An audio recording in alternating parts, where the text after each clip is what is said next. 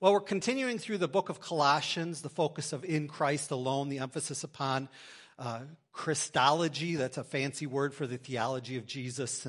And Colossians is that letter from Paul to a small church in the middle of Turkey that was about 25 or 30,000 people. The church was small, but they had started going through some real struggles about what it meant to be a follower of Jesus. They started adding to.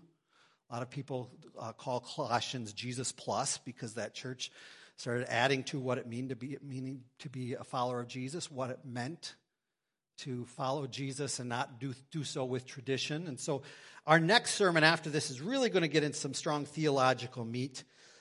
Today we're going to go through, I think it's about 12 verses, so it's quite an undertaking. I think I could just do verse by verse, but it would take us a whole year to get through Colossians, so we'll move a little quicker. We're going to go verse 21 all the way through verse 6 of Colossians 1 and then to 2.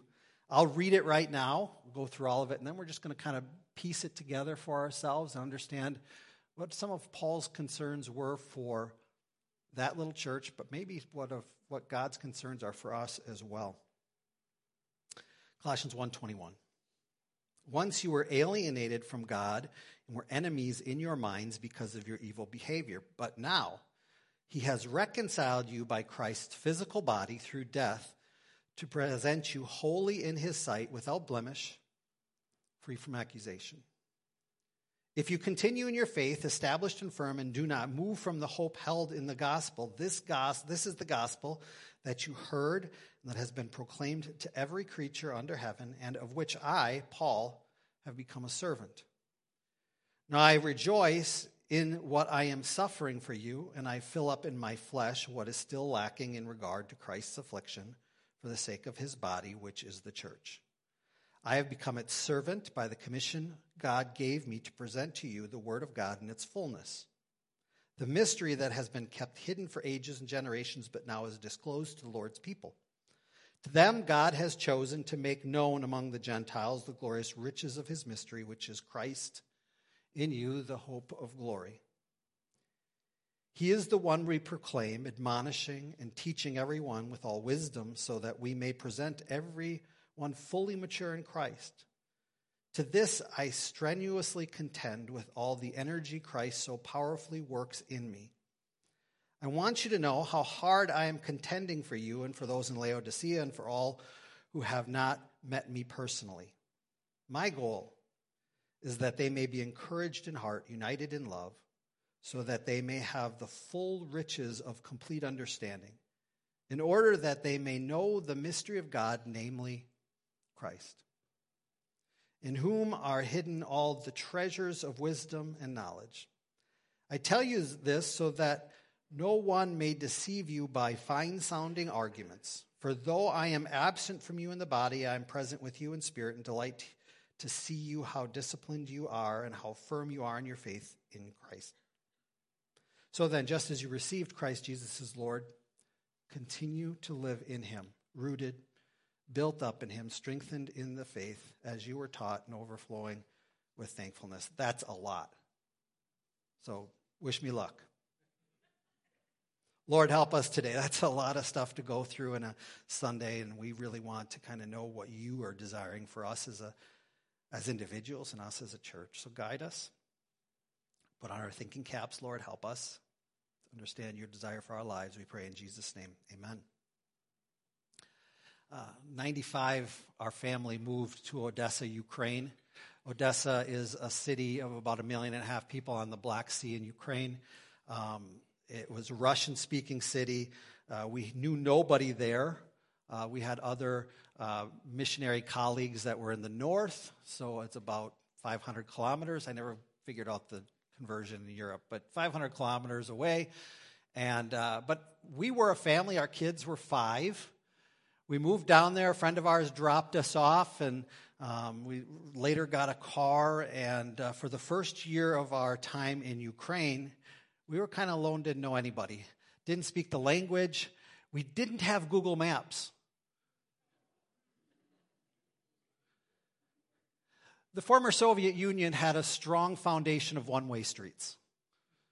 which made our lives very difficult. And we had this big giant atlas, and everything was in Russian. And we were full-time language students. We were trying to homeschool, or had some help with our kindergartners that were in the house. And they were lonely times.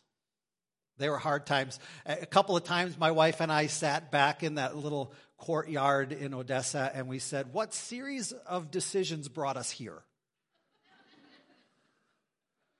Like, at what point did we make such decisions that, and maybe you've done that as well, like you look around your life and like, how did I get here? Like, at what point did I come to this point, right?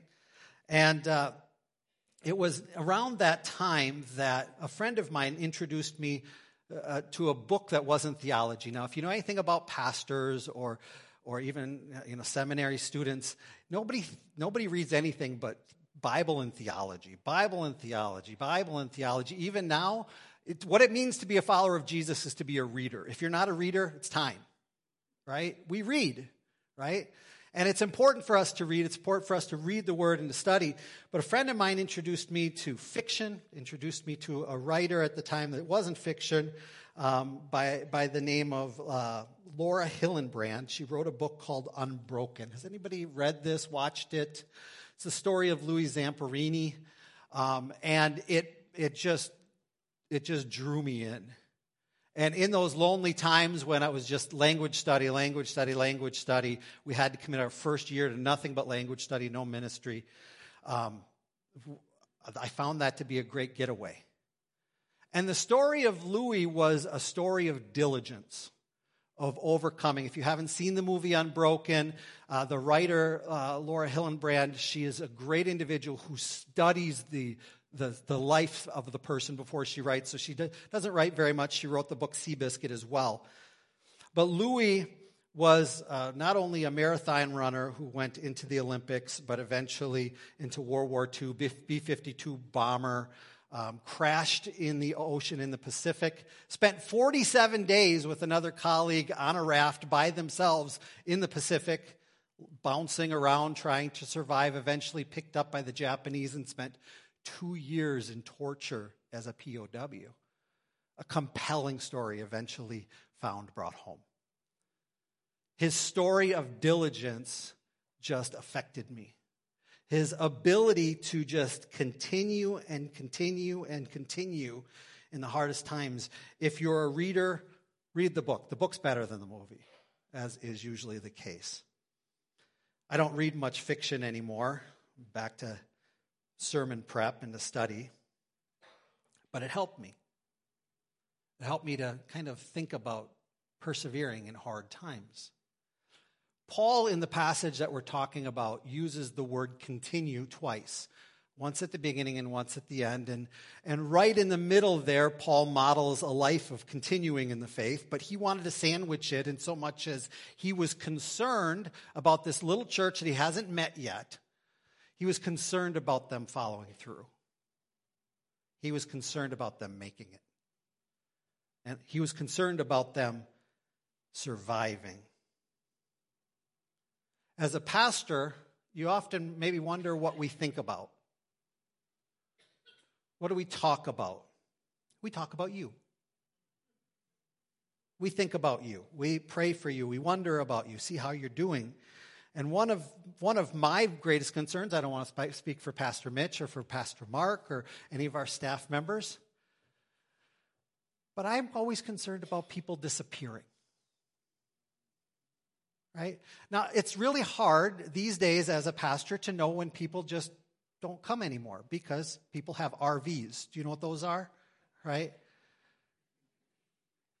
People have RVs and they disappear for long periods of time, right? And also this thing called a cottage. You guys know what a cottage is, right?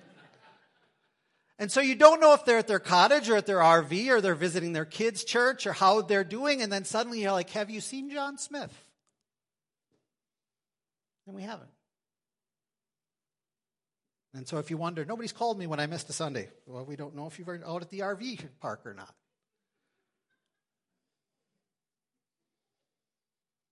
But just like Paul, he was really concerned, like, are you going to follow through?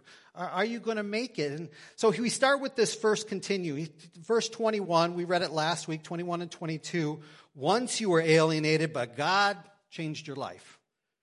God has completely changed you now. You are presented holy in his sight, without blemish, free from accusation. And then, boom, he just hits that word that I can tell you has tripped up so many theologians. I've read so many commentaries because that first word in verse 23 is if. Like, oh, what? Because we know it's salvation by grace through faith without works. And suddenly there's an if. There seems to be a contingency here to following Jesus. And screech to a halt, right? If you continue in your faith, established firm, and do not move. And I really want to tell you right now, as I've been really pouring into this passage, this isn't to explain to us that we need to have works in order to be saved. It's not highlighting the necessity of works for salvation. It is showing the evidence of a life change. If you continue in your faith, established and firm, and do not move from the hope held out in the gospel. You see, a transformational experience in Jesus Christ is what Paul is expressing here. It's not, oh, there was a season in my life when I prayed a prayer and nothing changed. Paul's saying, hey, a transformed life happens as a result of a commitment to Jesus. It's not a season of your life or a prayer I prayed. It is an ongoing, continuing process of following Jesus in our life. It's a changed life. And so this passage here is Paul saying, I want you to continue. I want you to put your hope in him. I want you to be established, firm, do not move. He uses that firm like 3 times in this passage. I want you to be firm. Stabilize yourself. Continue. Don't just be pushed around or put your focus on anything else. For Louis to persevere, he had to continue in a hope that someday he'd get out of that pit. Someday he'd get off of that raft. Someday there'd be something else. And he could not hope in just himself. There's a lot of things that you and I put our hope in, and they're really, really good things, right? We put our hope in our savings account. Right? I love the Ramsey stuff. If you have never done any Dave Ramsey financial peace stuff, it's really good stuff. And he says, have an emergency fund. All believers, everybody should have an emergency fund for when the furnace goes out. Right? So we put our hope in the emergency fund, right? That somehow that thing is going to be there when the world goes sideways. Maybe we put our hope in our physical strength. I'm never sick. I can eat anything. Right? I never get sick. Everybody else got COVID. I didn't get COVID, right? I coughed for a week, but I never got COVID. Maybe you put your hope in a job. You've been there for 30 years. It's stable. It seems to be going well, right? I'm well liked. I know I'll be there until retirement. Maybe I'll put my hope in my talents and my abilities. No matter how hard it gets, I can get through. I'll make it. I can overcome. Or maybe we'll put our hope in the people around us. My spouse is always there. We lean on each other. Well, of all the things that we just talked about, which are really good things to have, I think everybody in this room can attest that those things are not necessarily things we can completely depend upon. That sometimes there are financial difficulties and there is no emergency fund. And sometimes the job that you trusted in is gone. And the person you spent your life with is no longer there. And all of the things that helped you to be diligent, to continue, to move forward, suddenly seems like you're alone. And your talents and your wherewithal and your strength just doesn't seem like enough. Paul says, continue. Continue in the faith. Continue in your abilities. Move forward. Keep going on. I sat in the basement of a of a missionary's house just after that first year, and there was a guy who had been a missionary for years all over the former Soviet Union. He'd already put 20-some years in, and he and I were sitting down there drinking coffee as our kids were playing, and he just kind of leans over to me. He says, "Hey, do you want to know the secret to longevity, the secret to tenure in missions? You want to know the secret to staying a long time? Tell me. He said, "Don't leave."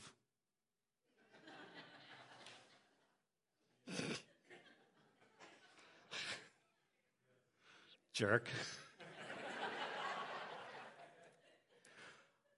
But he's right, isn't he? Like, there were a lot of hard times. My wife and I've told you guys this. We called it Expedia days, right? Where we're like, let's check the price. Like, well, let's just check. What would it take to get on the plane today?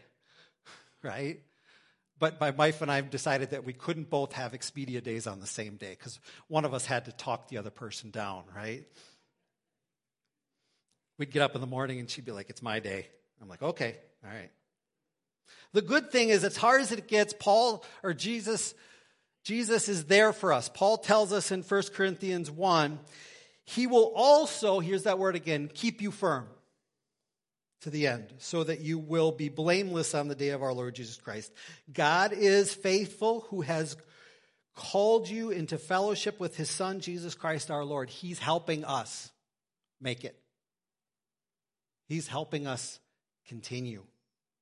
He's helping us to move forward. I don't know about you, but I need his help. I just touched on maybe some of the things we lean on in just a moment: our jobs, our money, our relationships, our talents, all those kinds of things. But there are other things that come in to try to sabotage all of it. Right? Doubt,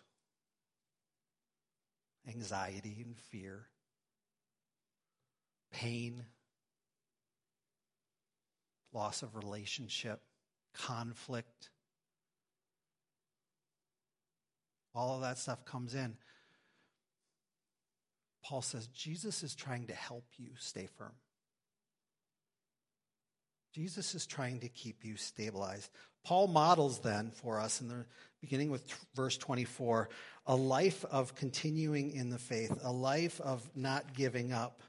He tries to really focus to us that we need to make what is important to Christ important to us as we stand firm in him. First, Paul talks about personal sacrifice.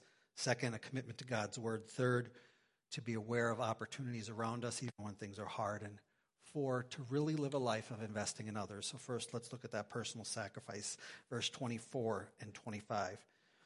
"Now I rejoice in what I am suffering for you, and I fill up in my flesh what is still lacking in regard to Christ's affliction for the sake of his body, which is the church."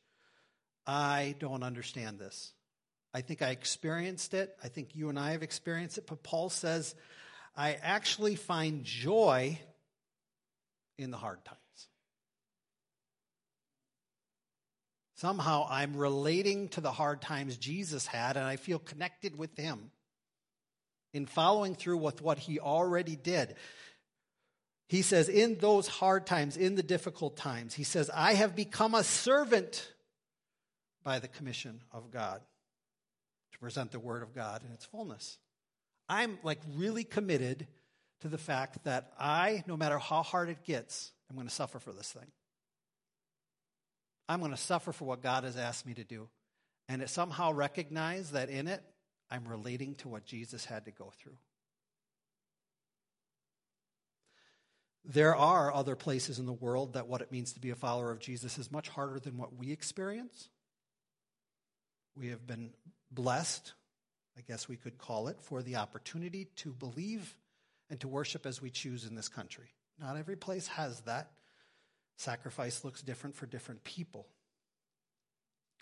Paul was saying, continuing your faith is not easy, but he decided to rejoice in the difficulty rather than complain or give up. Is it hard? Yeah, it should be. Living for your faith and living in this world should be hard. Personal sacrifice is part of modeling, continuing, keeping moving forward. Second, Paul really emphasizes a commitment to God's word. Now I rejoice in what I am suffering. This is what he said. Verse 25, I have become its servant by the commission God gave me to present the word of God in its fullness. What he really passionate about was trying to communicate the message of the good news, the word of God to the people so that they could integrate it into their life, their heart, their thinking, and the application in this world. Now imagine this is first century stuff. Like we don't experience the printing press until late 1500s, early 1600s, right? So the reproduction of Bibles isn't there. So they have some scrolls that are available through some of the temples, but for the most part, it's memorized scripture, right? So when Paul is bringing and communicating the gospel, it's word of mouth stuff. And so a lot of times we have public readings, and so what church was for them, right, in the early time was for someone to stand up and just read 4 books of the Bible, and everybody just sat there and listened, right? Just take it in, just to absorb it, just to have it present. It was so important, so vital that they had the Word of God available. Do you know how available we have it? Holy cow, huh? Like, what is on this thing? Like anything you want from the Word of Bible app, if you haven't done the YouVersion app, please download it. It's great. YouVersion app, you can read it in just about any language. It's available on the YouVersion app if you speak it. But I really encourage you, I like my phone. It's great. I use it quite a bit. Even on a Sunday, I forget to bring my Bible in. I use my phone, and you have a Bible. If you haven't bought a Bible, please buy a Bible. Am I old? Doris, am I old saying that? No. I'm going to be old for a minute. Buy a physical Bible.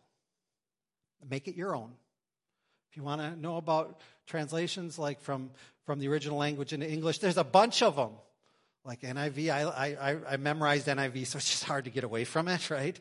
But ESV, English Standard Version's good. I talked to somebody who introduced me to a new translation today. Where are you, Mike? Right, Mike? Yeah, new translation I've never seen before. It was really interesting. Get a Bible. And spend some time in it any day, please, every single day. Allow the Word of God to permeate us. I've said it probably 1,000,000 times from behind the pulpit. I'll say it one more time. If the Word of God you're receiving is from us on a Sunday morning, it's altogether insufficient for your personal growth. I don't care how much we're into this thing. I don't care how much we're good preachers or bad preachers or how much we read the whole thing. It's not enough for you. So you're saying, why am I struggling? Paul's saying the Word of God's really important. So spend a little time in it. Well, I don't even know where to start. Good, welcome. Start in John. I like John. John's a good one. First chapter's a little confusing, but keep moving forward. Right? There's nothing that will increase your personal growth in Jesus Christ. Nothing that will give you firm stability in your faith like reading the Bible. And if you're like, I'm drifting, I can't make it, I'm alone, I can't do it, read your Bible. You're like, well, I really like this preacher, and so that's good. I'm glad you like that preacher. Listen to those podcasts, like that's really good. I listen to them too. Read your Bible. Listen to the Word, listen to the Holy Spirit, add in. Paul's like, I'm worried for you that you're not going to continue, that you're going to drift. I want you to stand firm. So what I want you to do is suffer a little bit, realize it's going to be hard, but get into the Word.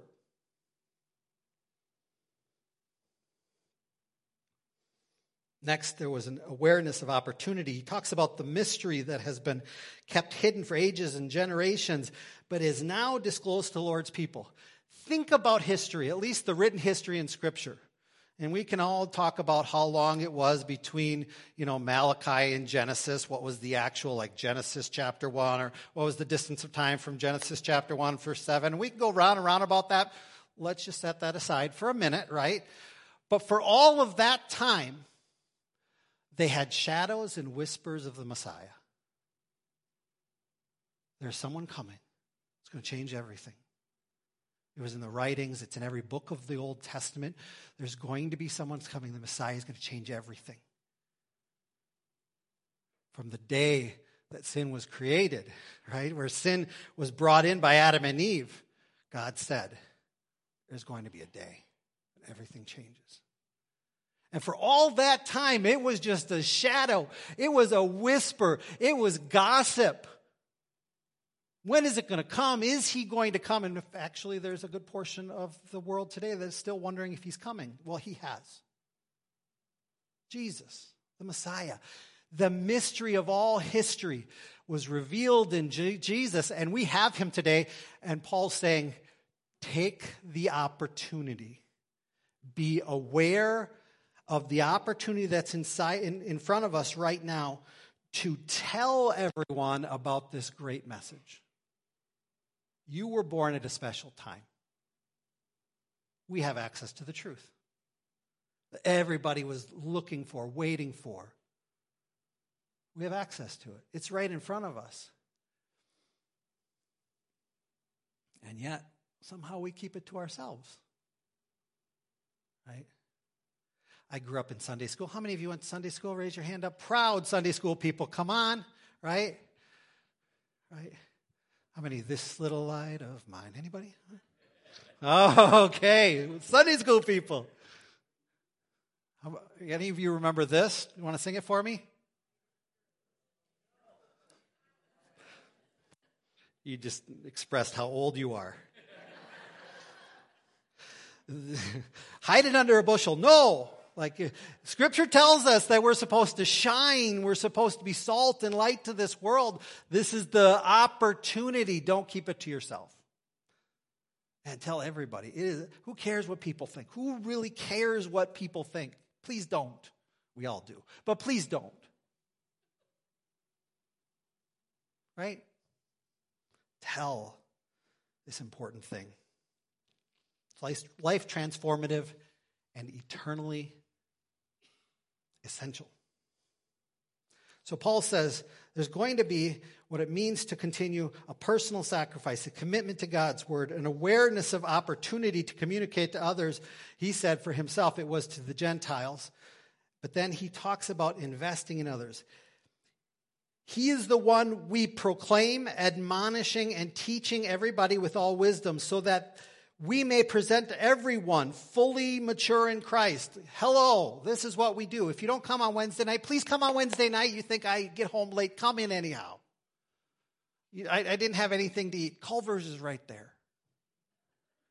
I know they're a little slow sometimes, but Culver's is right there. Go in, it's a little faster than doing the drive-through sometimes.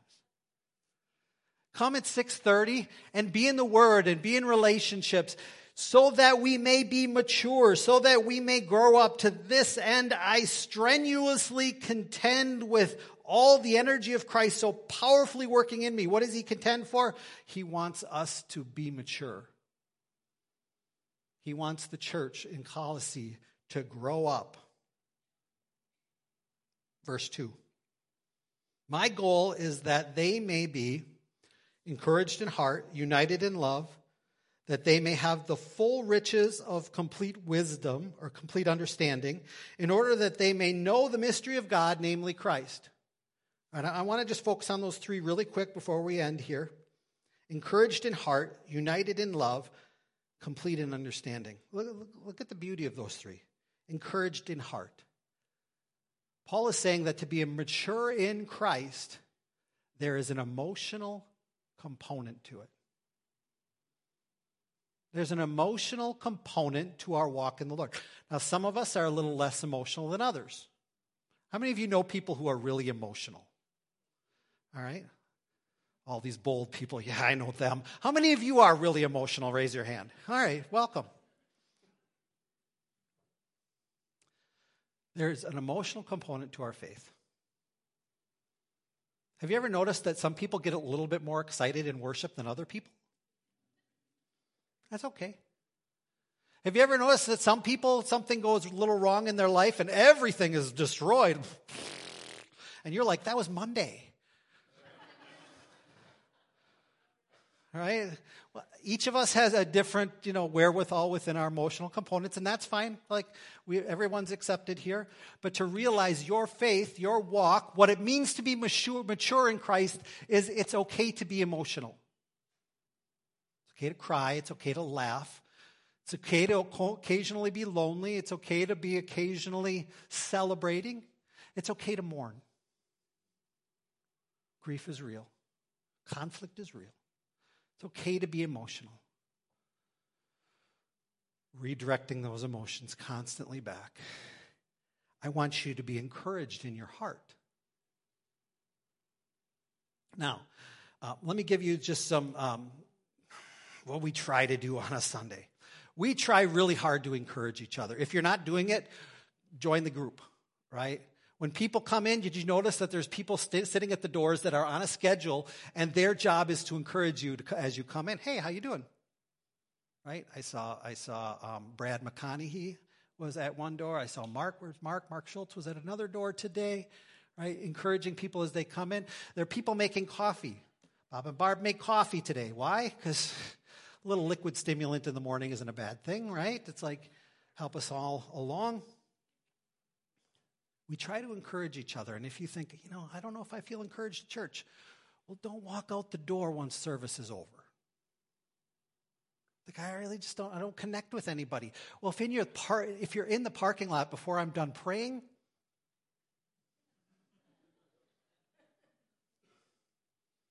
some of you are laughing because you're like, yeah. Give us a chance. Grab a cup of coffee, walk around a little bit. Encourage somebody and see that they may encourage you back. So we see the emotional component, and he wants us to be united in love. There's a relational component to our stability. You might be like that person who is an extrovert. That's great. Introvert, that's great. Be relational. Find a way. Come Wednesday night to one of our classes. You'll meet people. You'll connect with people. Stick around a little bit afterwards. You'll meet people. You'll connect with people. Ask people to Culver's afterwards. You'll have to wait a long time, but you'll meet people and you'll talk to people.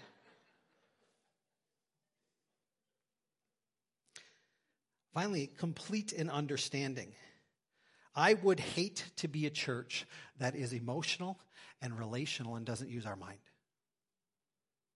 If you are a follower of Jesus and you are emotionally driven and you are relationally driven and you don't use your mind, you are weak. That's why I said believers should be readers. In the Word, in the book, reading culture, reading news, studying, asking questions. What about this? What about this? What about this?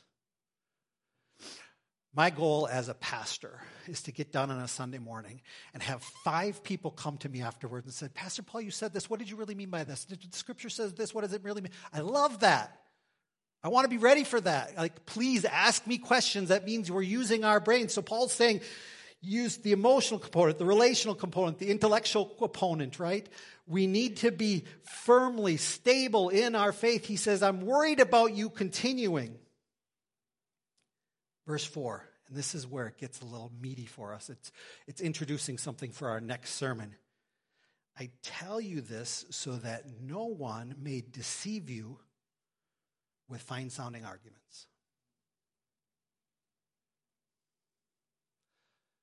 Sometimes people disappear from our community for other good churches. By the way, if you haven't heard it from other churches, I'm just going to say it right now. There are really good churches within stone's throw of this one. I was talking to somebody just the other day that goes to St. Paul Lutheran. They're doing the same women's book study that we're doing. They think they love it. It's great. Like, there's great churches all around. We're ours, right? We're I don't say the best, but close to it. But people disappear from that church and any other church because they're deceived. By any number of things, they drift away. They drift away for all kinds of offenses, getting bitter, or maybe because I'm just tired, or I don't really like what this person said, or that worship isn't really what I like, or, I don't know. A friend of mine was guest speaking at a church I'd never been to, and so yesterday I wanted to kind of listen to a little bit of his message, and so I went on to the Google. I always go through Google Maps to find the church, and then I go to their website, and I can look there. And as I was doing that, I looked on the website or on the Google Maps, and they had people who had rated the church. I don't know who rates churches. Like, yeah, it was a 3, but I couldn't really dance to it. I don't know. But this one lady did like essay, right? It was 1 star. So I'm like, oh, let's check out the 1 star, right? And literally, like the pastor said something insensitive before the service as he was walking up to the platform. And I know he shouldn't have said it. But at that point, she was done.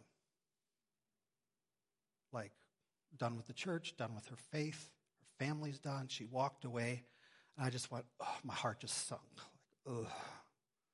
Like, first of all, dude, like, be sensitive. Like the pastor, come on, be wise.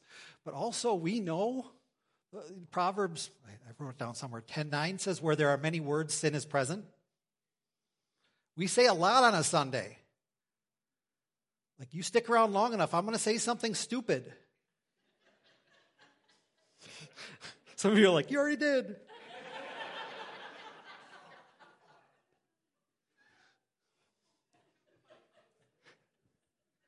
Stick around anyhow. Like, come on.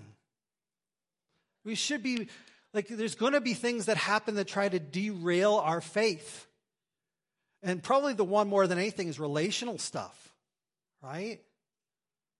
Like, we got to disagree well. We got to oversee each other's faults and our struggles and say, you know what? This is so much more important.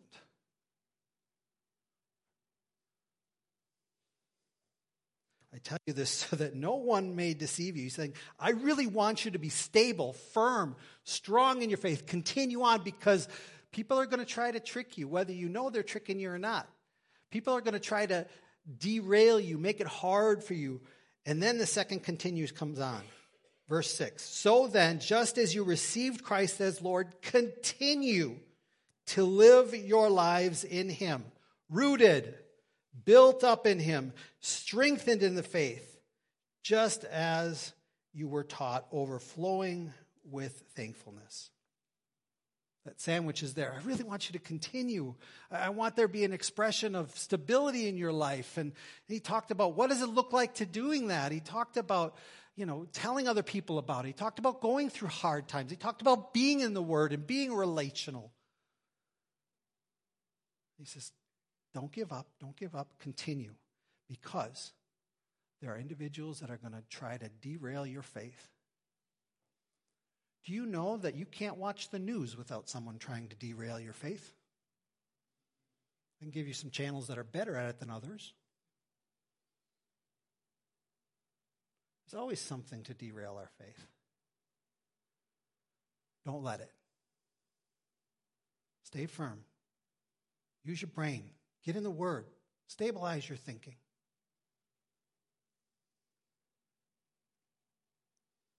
Just as you received Christ Jesus, Lord, continue to live your lives in him. I'm going to ask the worship team to come. We're going to take a few moments, and we're going to join together in the Lord's Supper in just a few moments. We'll be reading from that passage in 1 Corinthians chapter 11, as Paul recounts that great day. But in Galatians 6:9 first, let us not become weary in doing good. How many of you ever felt weary? Mondays are weary days for me. Mondays are weary days for me. I don't know about you. Maybe you're not a Monday person like me, tired on Monday. Let us not become weary in doing good, for at the proper time we will reap a harvest if we do not give up.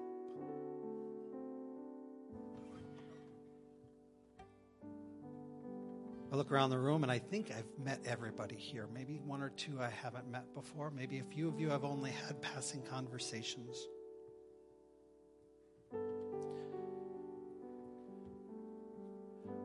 I think I find myself praying for you around this area of not giving up. Do you have a good reason to give up? Probably not. But it may feel like you do. Feel like you have an argument. Give up your faith, give up your situation. Cocoon. Do you guys know what it means to cocoon? It's a sociological term that means you pull the shades and you turn on your computer or your TV and you socialize with no one and nothing. And sometimes you feel like that's the best thing for you to do for your life. Just close the doors, pull the shades, let the blue hum of the TV lull us into sleepy slumber, just live our lives in nothingness. You may think that that's the best thing for you to do. It's not. Don't cocoon. Don't run. Don't hide. Don't give up. Don't grow weary. In doing good, for at just the right time, we will reap a harvest if we don't give up. Today, as we read our passage,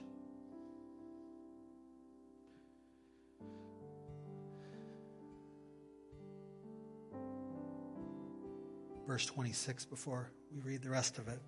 For whenever you eat this bread and drink this cup, you proclaim the Lord's death until he comes. What does that denote? A waiting. It's a continuing. If you have not participated in communion together, we usually do it once or twice a month here. Scripture just says, as often as you do it in remembrance of me. You may come from a church tradition that does it every single service or every single Sunday. You are welcome to join us. We practice here today open communion, meaning you don't have to be a member or have gone through a class. But we do ask that you know Jesus Christ as your Lord and Savior. And if you understand that to be true for your life, you're welcome to join with us. If you walked in the door, you didn't grab one of these fancy little cups, but you'd like one right now, if you just raise your hand, our ushers are going to make sure you get one. So somebody miss any today? Anybody need one? Raise your hand. There's nothing wrong. Oh, look at that. Steve did a great job getting everybody these. Thank you, Steve. If you'll pull back that clear part, it'll expose the wafer, the bread, the symbol of the body of Christ, and then the purple one just kind of peels back and will expose the juice that is the symbol of the blood of Christ. Today, as we reflect upon the body and the blood of Christ, as we do this, I ask you, as we look at the Word of God today, to use this moment as a recommitment to Him. As we remember His death, we remember His broken body and His blood, we remember that He rose again for new life for all of us, eternal life for all of us. Make this a moment that says, I'm recommitting today to not give up. That I am committing to follow you. There was a season that I followed you strong, but maybe that's gone right now. I'm recommitting today to fully embrace you in my life.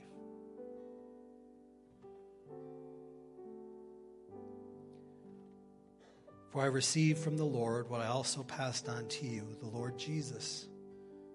On the night he was betrayed, he took bread, and when he had given thanks, he broke it and said, "This is my body, which is for you. Do this in remembrance of me." If you would hold the bread, we're going to pray together. A moment of silence. Recognize the sacrifice of Christ. Heavenly Father, in these moments of reading your word today and reflections, we saw that Paul was so concerned about his church that he was pastoring, that he was caring for. These individuals who have been weary. And that he was so encouraging to them to follow completely with all of their lives. He modeled it for them too. But Lord, today we remember your sacrifice on the cross, in so much as even the breaking of your body, the breaking of the bread, that today we remember your sacrifice that was there for us. And today we remember, we commemorate, and we commit to you. We pray this in Jesus' name. Let's take of the bread together.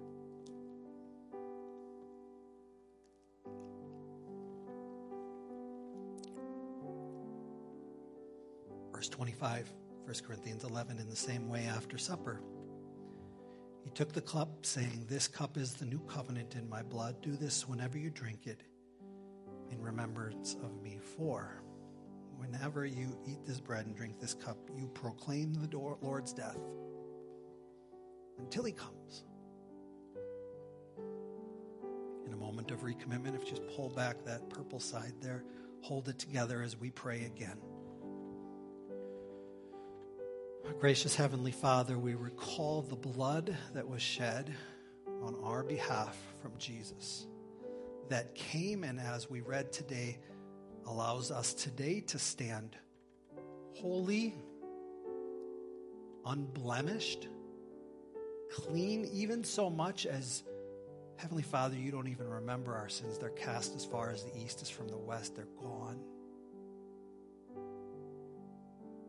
And as hard as it is, Lord, to rejoice in suffering, as hard as it is to stay diligent in our faith, as hard as it is to follow you with great passion sometimes, we know that your blood is there, always covering us, giving us a hope beyond this life.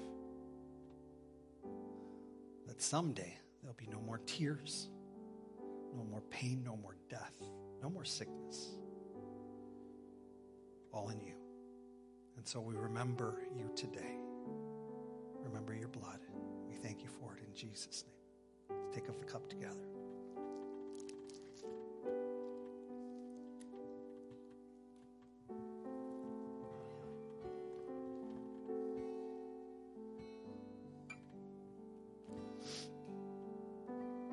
Thank you, Lord.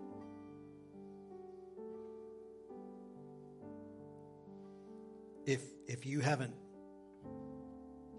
maybe experienced this or thought about it in a while, if I could summarize these 12 verses for you right now, it's that God sees you. He doesn't want you to give up. God sees you. Stay diligent.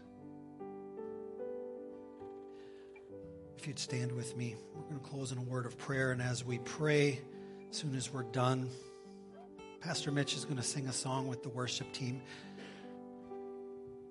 We're going to ask Murray's to come. They're going to come and they're going to be praying with you in just a moment as well. I'll be here. Remember that relational component? Scripture says that we should pray one for another. So if you need somebody to pray with you, find somebody to pray with you. If there's somebody around you that's a friend, you can say, "Can we pray together for a moment?" Do that. That's why we try to keep this room, this kind of quiet room. That's a great place to laugh and talk and do the relational stuff. Also, I'll be up front to pray with you. The Murrays are going to be here to pray with you as well. If you got something, need healing, Scripture says, that's our job, to pray for healing. Just hope for it, trust for it, believe in it. If you need somebody to just encourage you today, we'd love to do that too.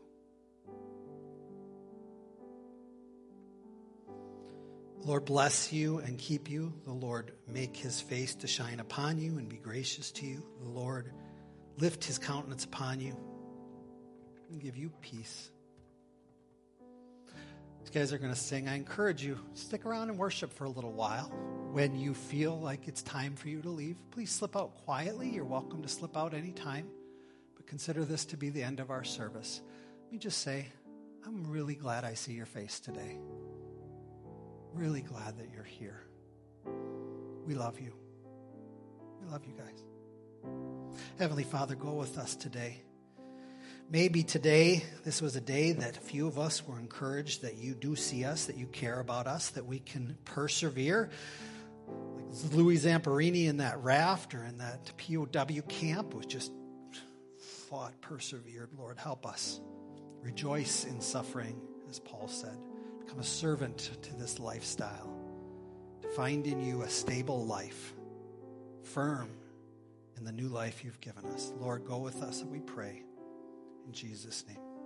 Amen. God bless you, Port View. Have a wonderful day. You're welcome to worship with us.